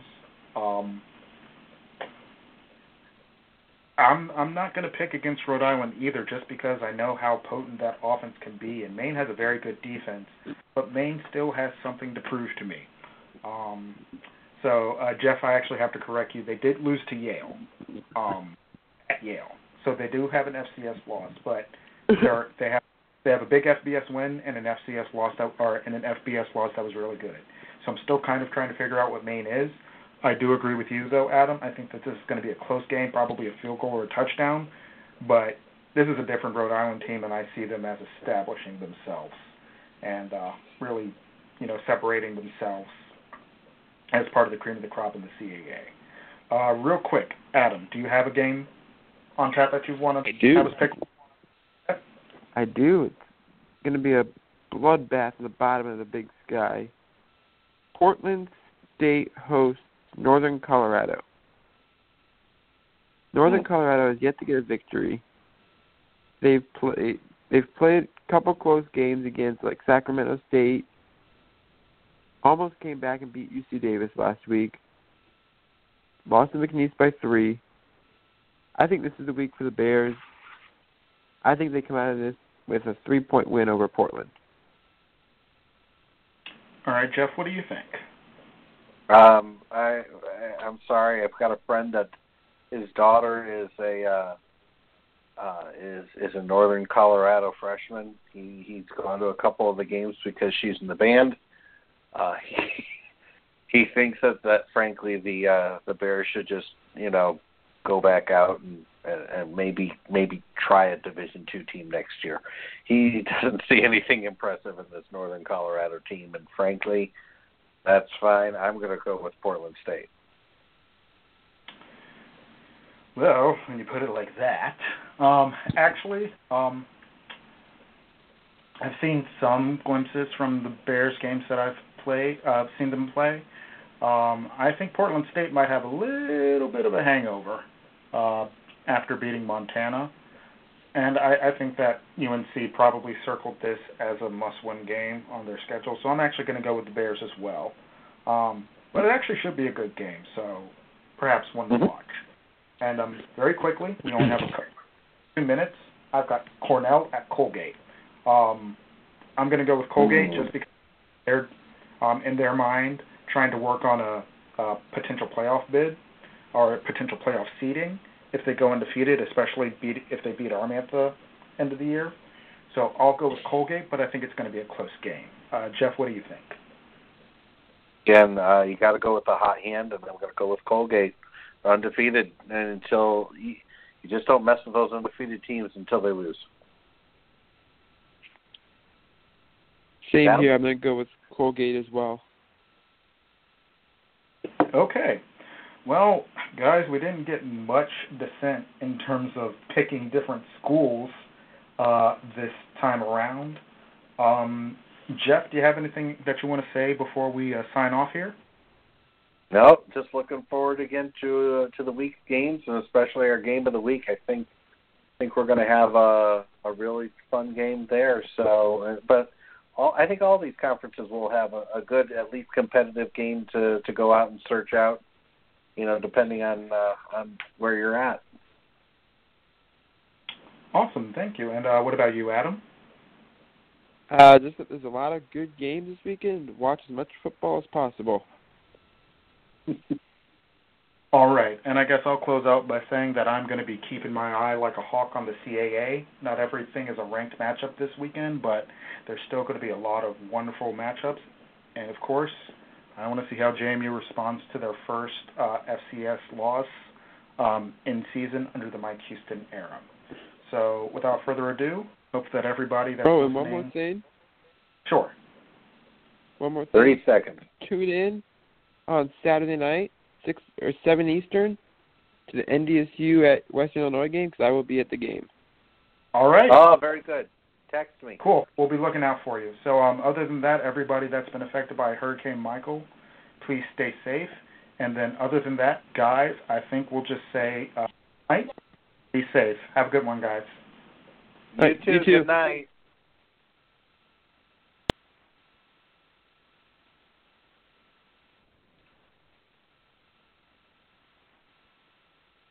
Space. Some regions are vast and empty, other areas we call closets. Fortunately, Kevin from the Container Store has answers.